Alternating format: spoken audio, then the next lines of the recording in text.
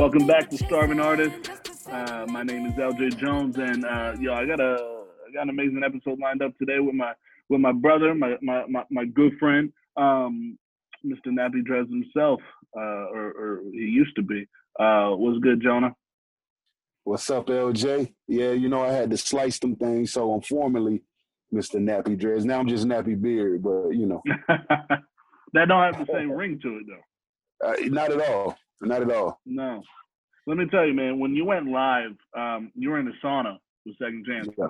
And I saw the dreads gone. I was like, I think I put in the chat, what the fuck is this? I was blown away. I was like, who is this? Hey, man. Hey, when you wake up and get the urge to do something, you got to do it.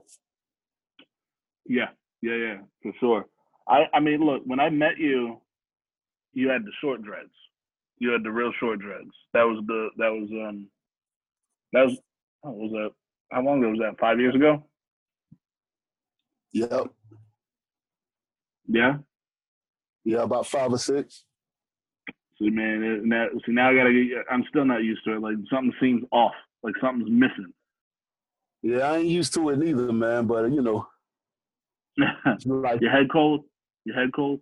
It was last night, man. I had a little cold front slide through last night out of nowhere, and I was standing outside, smoking me a nice fat blunt, and man, it was cold, man. It was cold. My head was freezing, man. I got the little chill bumps and everything. I was like, "Whoa, what the hell?" Got to get used to that. All right, man. Yeah, I know. Well, thank you for hopping on the podcast, bro. I appreciate that. The thing I love to start these out with, just in case the audience doesn't know who you are, bring them into your life a little bit. Let the people know where you're from and what that moment was when you realized, I wanna rap for the rest of my life. Yeah, so man, I'm down here in Tampa, Florida, man, and born and raised. Moved around a little bit, but born and raised here in Tampa. I was 8 years old when I first got my introduction to hip hop. It was the song. It was Warren G and Nate Dogg, Regulator. There you go. That was my introduction to hip hop, and it became like my favorite song. And I was like, "Oh shit, this is fire!" And I started listening to more. And my cousin Keith, he put me on to freestyling. So we used to take on. I'm showing my age a little bit, but we used to have the black boom boxes you can record over tape, and my aunt used to have the Michael Jackson tapes and stuff like that.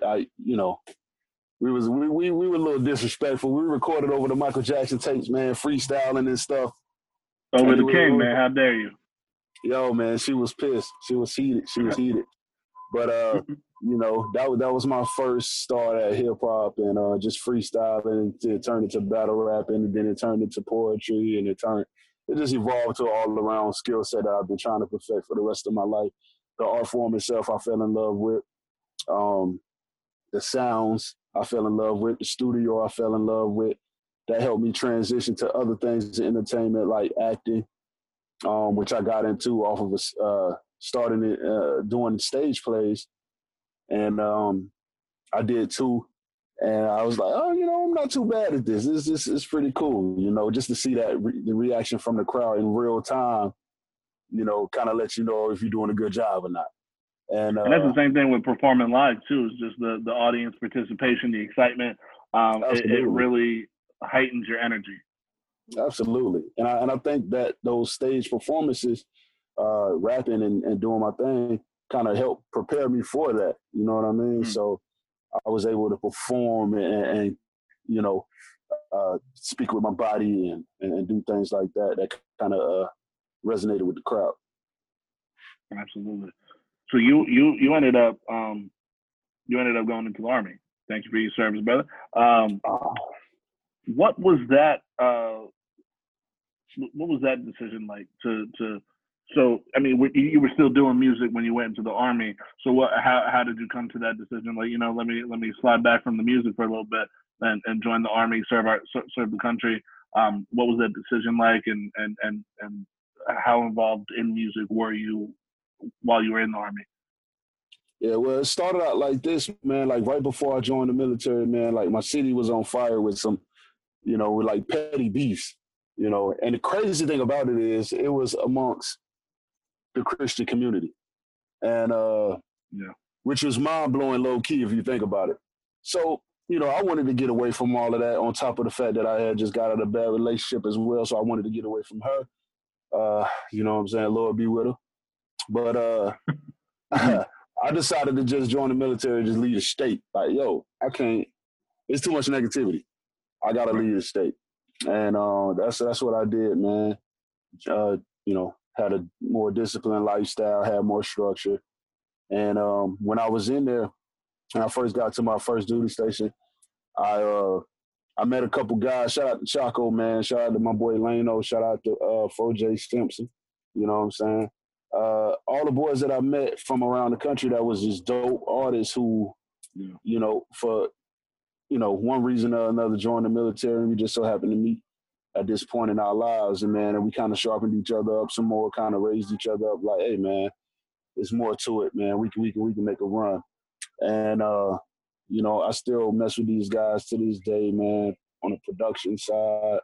You know what I'm saying? Things like that, man, business wise. And to me, it was like a stepping stone. It was an opportunity for me to get out of the comfort zone of what I've known in Tampa and to step on a different stage. Because I'm out there in California, I'm performing on Sunset Strip, you know what I'm saying, at the Key Club and places like the Rock, stuff like that. And I'm in front of a whole nother crowd than I was used to, I had to learn how to relate to different people doing different music, stepping outside of the church, stuff like that. So it was fun for me. It was a whole lot of fun for me, man, to kind of make some music to make people move that I never met, that I did not fully understand and stuff like that. So it was a great learning experience, and I feel like that propelled my artistry to a whole nother level, man. For sure, yeah, man. And let me just, like I already said it, but let me just say it for everybody in the audience too. Thank you for your service. We love you for that. So when you got out of the army, you stayed in LA for a while, didn't you? Yeah. So when you were staying in LA, what was your day to day like? Were you pursuing music? Did you get a day job? What were you up to? Well, I was in school. For music production. The military was paying me to go to school, so I didn't have to work. So what I did do was I took that time to be in the studio all day, every day. Also partied all day, every day. It was a crazy balance I had going on. Yeah. But that party atmosphere, that live, energy was kind of helping the music too. So it was like a trade-off. Like, hey, I'm gonna turn up and I'm gonna make a song about this turn up. You know what I'm saying? And it worked out like that, man. I really started to get some traction. The numbers and squad grew, following grew. Met a guy who found my music on the internet. He had a connection to G Unit, and he began to manage me. And he took me around Cali, and we started doing our thing, man. It was a pretty good experience, man, just to do it, in the real way. You come from the local scene to actually doing it, worrying about business and constantly creating and strategizing, how to get this shit out there. It's like a whole nother, it's a whole nother feeling. So it was good to do all of that and just experience that for the first time.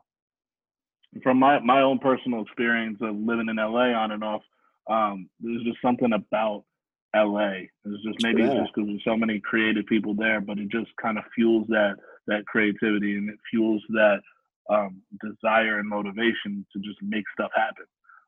Let me tell you what was cool about it. What was cool about it, bro. I was in Cali around the time Kendrick Lamar was just bubbling. Okay. I was in Cali around the time where Nipsey was just bubbling. Bro, it was so much energy around that time. Like, you didn't have no choice but to, like, absorb some of that. Like, I felt like everything that was going on with the different movements out there was really contributing to me becoming a better artist myself. Yeah, yeah, and you definitely, even though you're from Tampa, you listen to your music now. There's still a little bit of West Coast flavor in there. Oh man, I love it. I love it. I was over there in totality. I was over there 5 years, so I adopted some of the sound. Yeah, not much of the lingo, man. I tried to keep my roots, but I did adopt some of the sounds, man. I did. So when you came back to Tampa, actually probably how we met was you were involved in CHH, which is Christian hip hop. So coming from LA, where you were doing the club scene, club route, coming down back to here and getting involved in Christian rap, that's an interesting dichotomy. So what was that? What was your mindset in kind of switching over to maybe clean your music up or have a certain mission behind it? Yeah, so I'm a sucker, right? I'm a sucker. I came back from Cali and I saw some of the old homies that I was cool with kind of being overlooked. To me, in my opinion, great artists, so much to say, so much to give, and nobody was given opportunities. You know what I'm saying? It was really the crab in the barrel mentality. And it wasn't that big beef that was happening when I first left. Now it was something different. Now it was a little more something a little more covert going on. Just people wasn't rocking with each other. And I felt like the underdog should have a place to say something or a way to say something. So I started Really Raw Entertainment, man, and I went and gathered up all the outcasts, the misfits, all the people that most didn't believe in or left for dead. And we started to bang on pots and pans, make some noise. And me, for my music, personally, I didn't have to change too much, man, because I always just told my story. Everything that I was doing in real life, it turned into a song. So it wasn't much of a change. With me getting back involved with CHH, all it was just rapping my lifestyle, man, and taking out a few expletives. But that's all that was, man. And I mean everything that I say when it comes to music. I want to be impactful no matter what side of the fence, I may stand on. I want to drop a message. I want to drop a jewel. I want to, talk about my failures so somebody who's coming up don't have to fail in that way that I did or hurt themselves the way I did. So it was a no-brainer to me to switch up a little bit and also help out the homies at the same time. Right. So, see what I was thinking, man, is like you're like my real life boy. Like we're friends. Yeah. So I'm aware of different things that maybe the public eye don't see. One of those things being there was definitely a transition in not only your music but kind of all of our music. You, Second Chance, Israel, me, where we were gonna be ourselves and not try to water anything down. And so you have these outside people who are CHH or nothing. That type of mentality, they're questioning not only our motives, but maybe they're also questioning our hearts. I know I've been told that people, they don't think I'm a Christian anymore because my music might have some expletives, or I've heard the same thing said about you or Chance or Israel, and to me, to this day, it's still crazy because I could say for all of us, especially for the three of you guys, that you guys seem to me, after all these years of knowing you guys are impacting more people now than you were 5 years ago. Absolutely. And so break that down. Break down. What are you doing in these people's lives? Because the audience has grew. It's grown exponentially. and it's just obvious. It's clear. You know, you go live on Facebook, you got so many people there, and it's the same people. Like they love you, they love Chance, they love Israel. Like they're paying attention to everything you guys do. So how does it feel to make that impact? And do you see what impact you're making? Yeah, absolutely, man. Absolutely. When I was doing CHH, first of all, when I first came back, that was my first time hearing the CHH, right? Yeah. I didn't even know the shit got a name.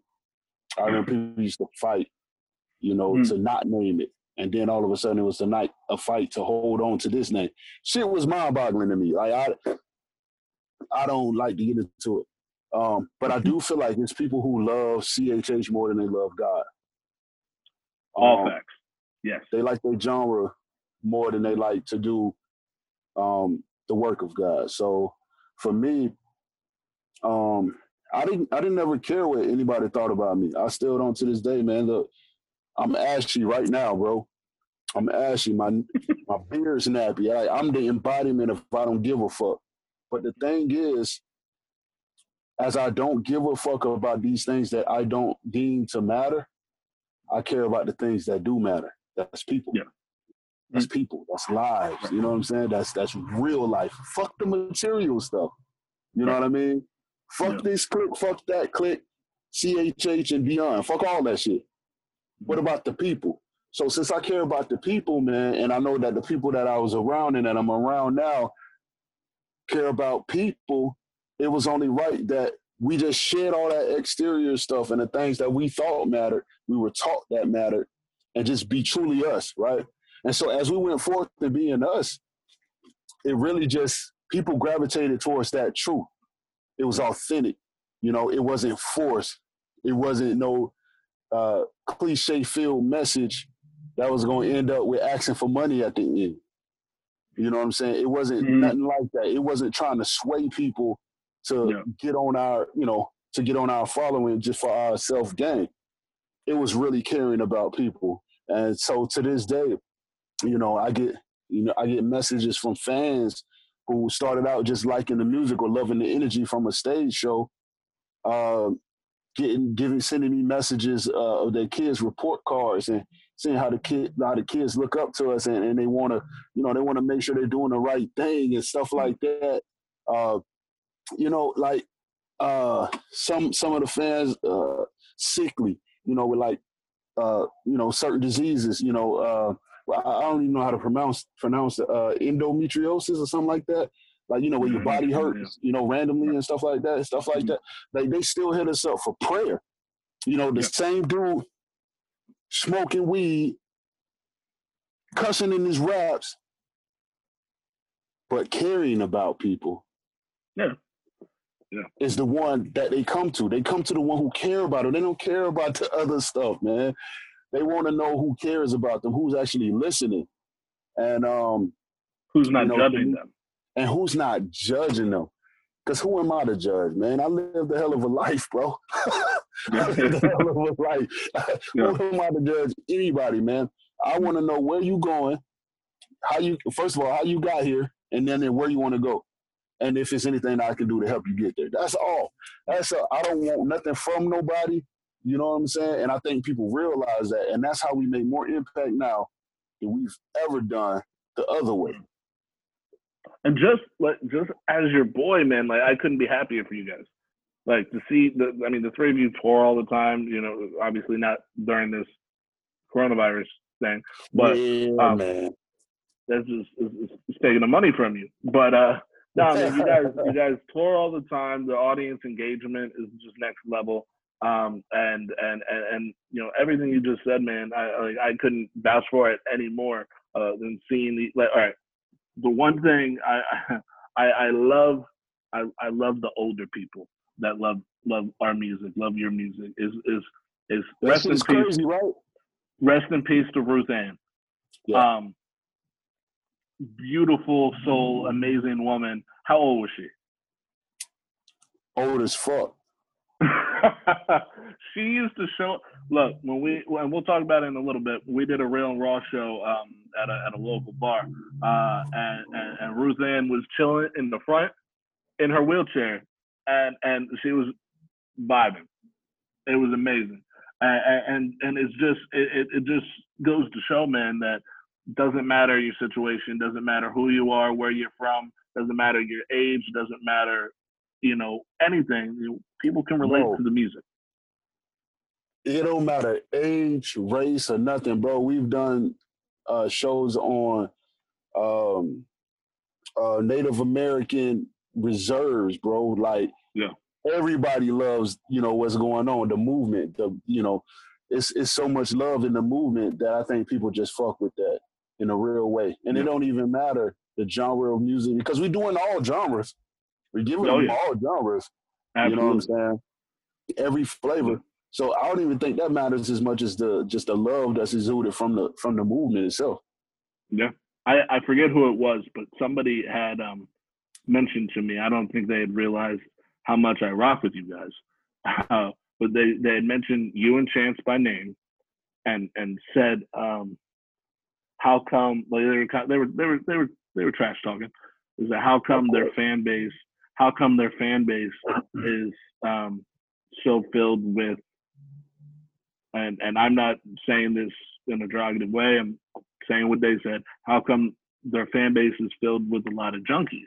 And it just goes to show the ignorance of the music. Like when you guys were early on tour, like all the outreach centers, all the amount of work that you put into to help these people stay clean, get clean and stay clean.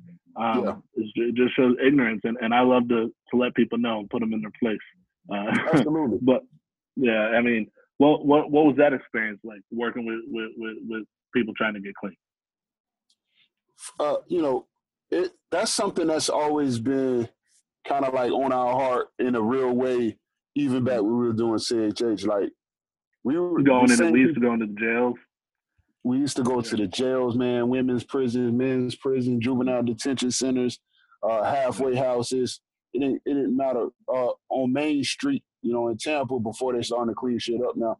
But it was a hole for like homeless and drug addicts and I'm from that area, so I'm from right around the corner of the projects, you know what I'm saying? yeah, So it was a no-brainer for me to get on the street and do our thing, set up a mic and do whatever we do. We done these things, you know what I'm yeah, saying? So getting in front of the people like those, like my stepfather was, growing up, he was on crack, you know what I'm saying?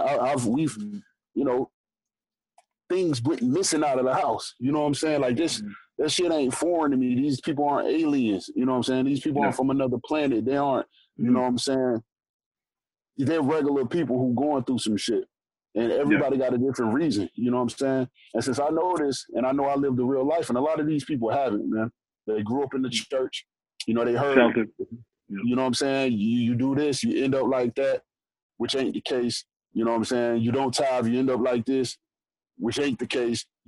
Such and such. You know what I'm saying? And they see other people and they say, oh, they must got hella sin in their life. They going through this. Oh, the shit, you on drugs, you must be less than. And mm-hmm. that's how you never reach the people who really need to be reached. So we just Absolutely. always had a different mindset of like, these people need love. Yeah, These people need love. And they fuck with that. You know what I'm saying? They fuck yeah. with that in a real way. I did a song with Israel for his album, and I end my verse saying, we're addressing the issues within the church and within CHH and stuff like that. And my last two bars are, "You can keep your four walls and hypocrisy. My mission is the streets. I got a lot to see." And I mean, I think that just sums it up. Real That shit. really just kind of sums up the mission. Um, so I mean, let's venture into the acting. Let's venture into the acting. So you had mentioned that you had done some stage plays. So what was your first? What was your first stage play, and how was it kind of adjusting to memorizing lines to staying in character on stage when you got an audience? What was all that like for you? So it was kind of funny. I had uh, just gotten divorced and I was in a play called "Oh My God, I Can't Breathe." Um, I, I had to play a husband, and I was just getting out of a marriage. I didn't think I was going to be able to even pull this off, but I did, and it was a comedy involved. I think that helped it to make it, you know, an easier transition. Because when you're on the stage performing, you got to keep a crowd engaged for however long you're on that stage, right? So when coming to the stage play, and it's scripted, sometimes, you know, the director give you a little freedom to, you know, give you some wiggle room to, you know, to be you, kind of ad lib a little bit. And when I did it, it came off natural, and they took hold to it, and it kind of gave me confidence to, you know, to keep going, you know. So I was like, all right, hey man, this is kind of cool. They rocking with it. You know what? I'm gonna do another, you know. And that's really kind of how I fell in love with it, man. I kind of stumbled upon it. You know, shout out to Siobhan Graham, man. She thought I would be great. And it turned out that I was actually pretty decent, you know what I'm saying? So thank her for, you know, believing in my, you know, my skill set. And I think it goes without saying that I believe that you have a very very talented acting future ahead of you. Because if I didn't think that, I wouldn't have put you in my movie. Yeah, right. Real talk. So from the music to the stage to the screen, you were a co-lead in my film, A Dream. Essentially, you played yourself. Yeah, pretty much. Gave, you know, and that was, I really wanted to let you have your name in the movie, because when people see the movie, I want them to look you up and get your music and gravitate to all that. Right. So what was that experience like for you? Because that was your first time on a film set. You've obviously done music videos and stuff like that, but what was your experience like getting this? Well, you didn't read the script, but getting on the set and all that. Yeah, shoot, man. Let me start there. That was different for me. Like, I'm sorry, I got a text message just now. It was kind of one of them messages that would be like, "Why did you ask me that?" But anyway, I started off. I got the script, and I read my parts, right? Right. And that was it. That was it. I didn't read or finish the script until after the first day of shooting. I said, all right, I think I want to see what this is about. I'm in it. I might want to see what this is about. Yeah. But that first day, I got to get around some of the other actors, and I got to see them perform. And that was what really like kind of got into me. I was like, whoa, you know, these young men and women, and older men and women, was like really in their bag. You know what I'm saying? Like I was like, yo, they're really taking this shit seriously, man. Like, you know, I can't just get up here and freestyle. You know, like I say, if the root of all my entertainment experience starts at freestyling, so it's comfortable to me.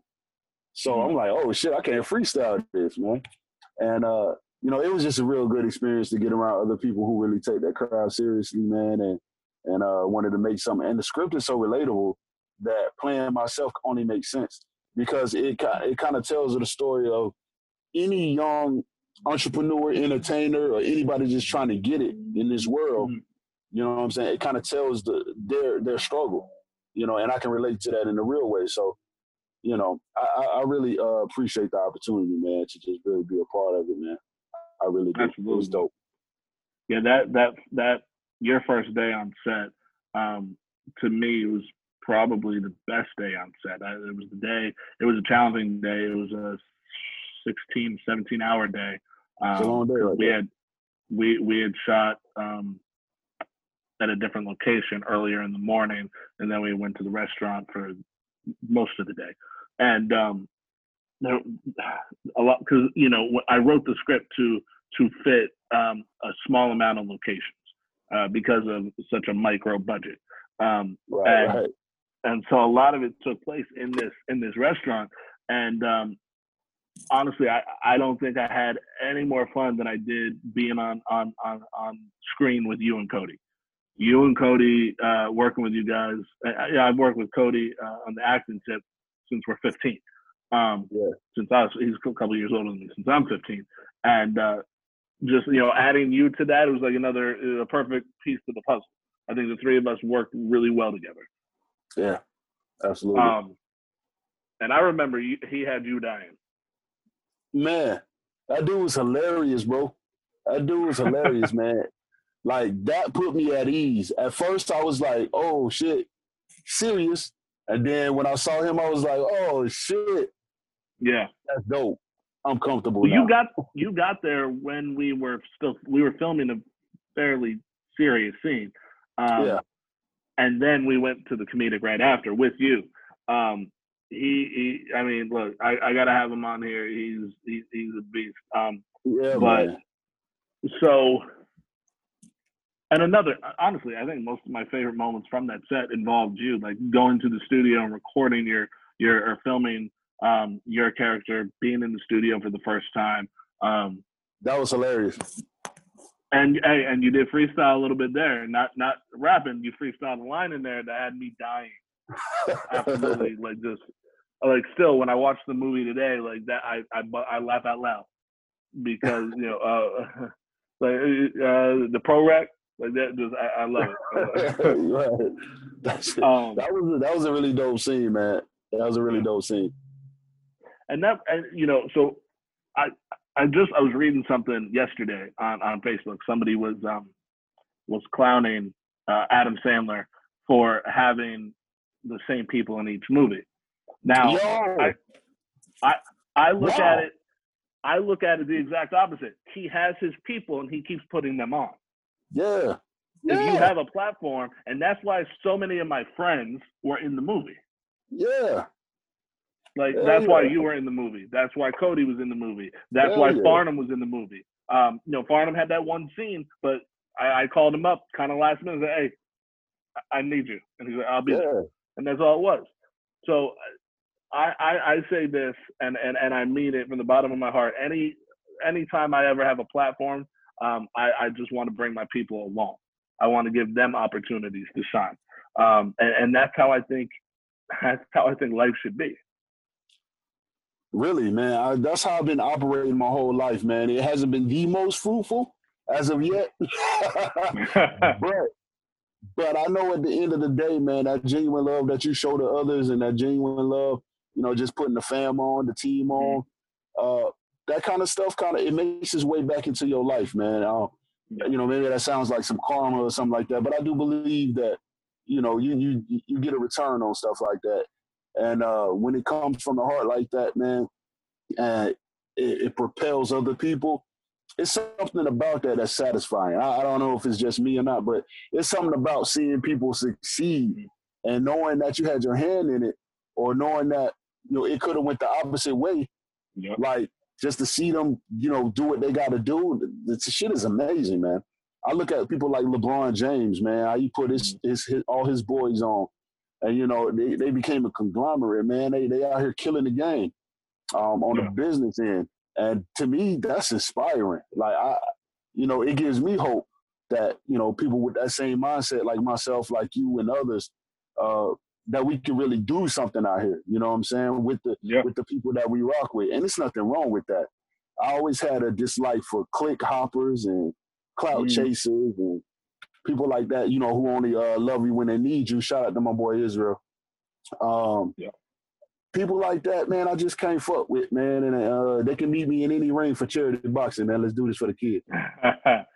Man, let's go to the trailer premiere. We did a trailer premiere for A Dream at the Gatsby in Newport Richey, and I just want to shout them out just because they were essential in helping us make that event what it was. And that was just, I was so nervous, bro. I can't even lie to you, man. I was beyond nervous because this was the first time anybody was going to see any of the footage.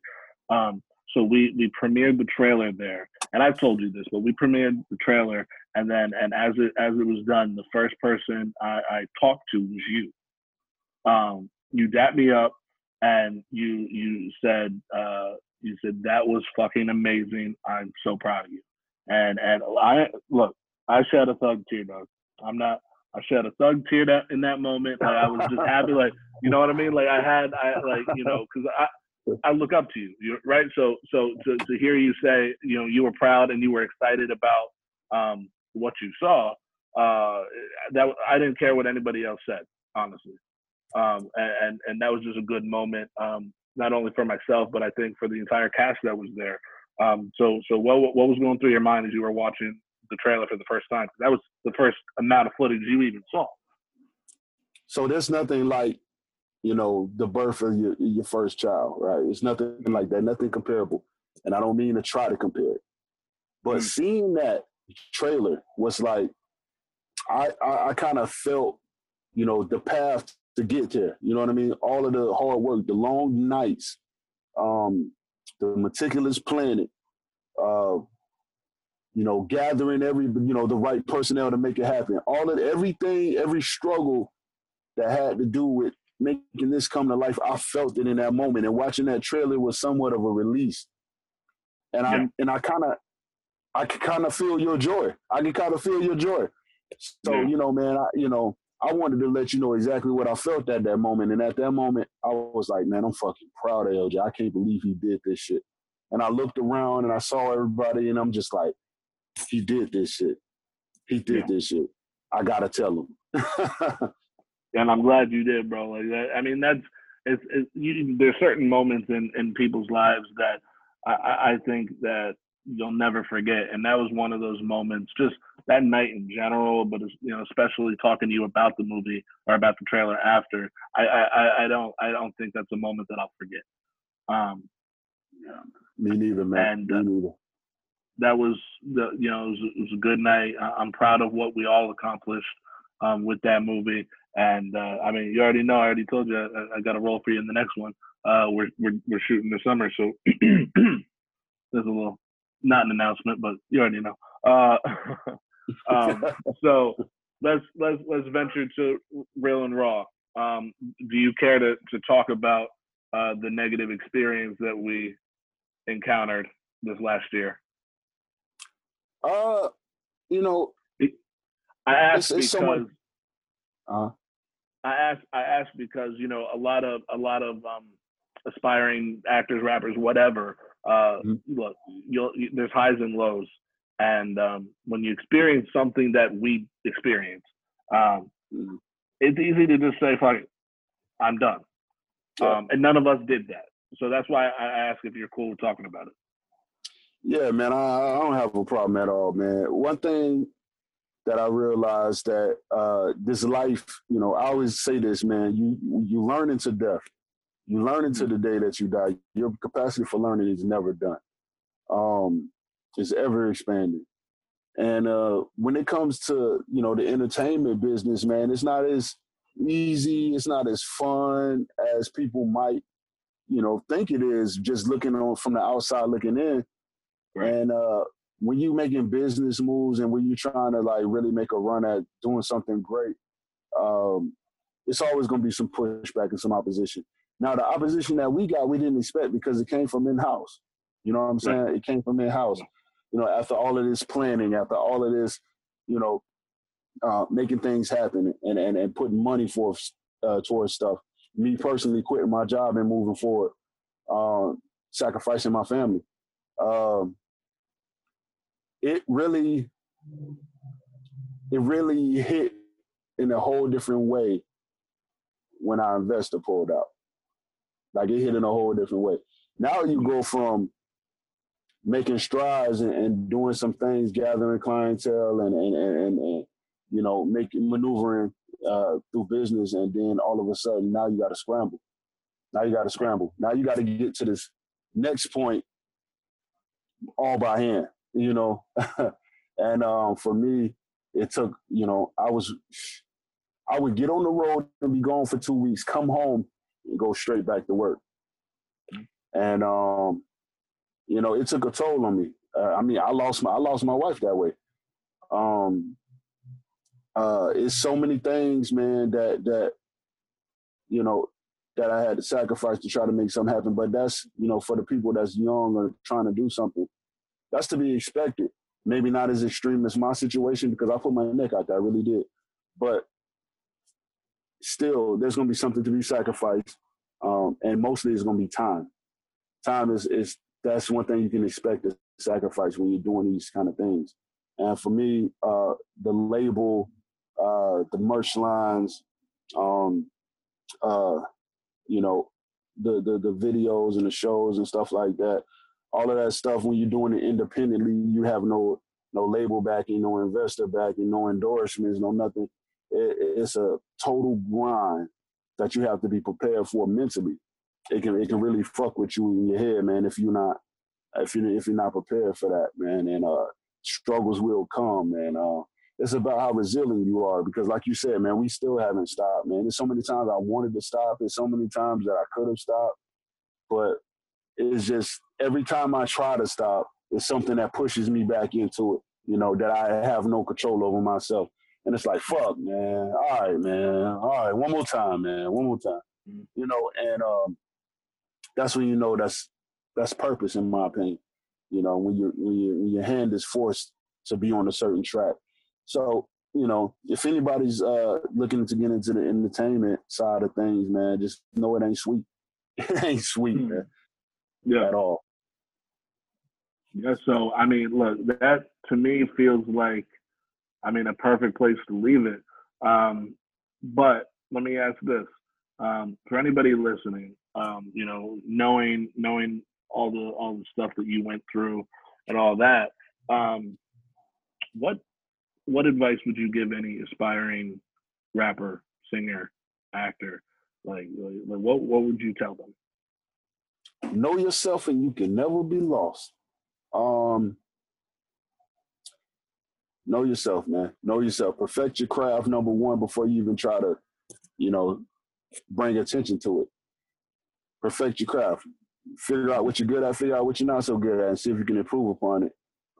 If you can't, leave it alone. And just really play to your strengths. I know we all think we got people around us and are in our corners that we can trust, but reevaluate your circle before you go forward. Look yourself in the mirror and see if you're prepared to go on, you know, such a journey. Make sure your family is a solid base. You know what I'm saying? Make sure they're ready to endure what comes next, because the shit ain't sweet, man. You don't drop a song and you become famous overnight. Shit don't work like that. You know, just those things, man. Just preparation. Perfect. All right, man. Well, thanks again for hopping on Starving Artist. I really appreciate you, bro. I think we had a good talk. So hopefully everybody listening, hopefully they picked up some of the jewels and gonna listen to your advice, take it and run. So with that being said, oh, actually, you know what, man? Let them know where to find your music.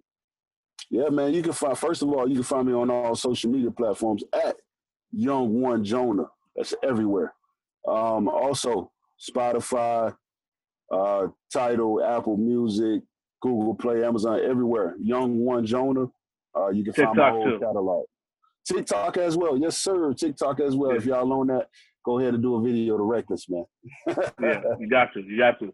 All right, man. Thank you again, bro. To the audience, this has been Starving Artist, and we'll see you next time.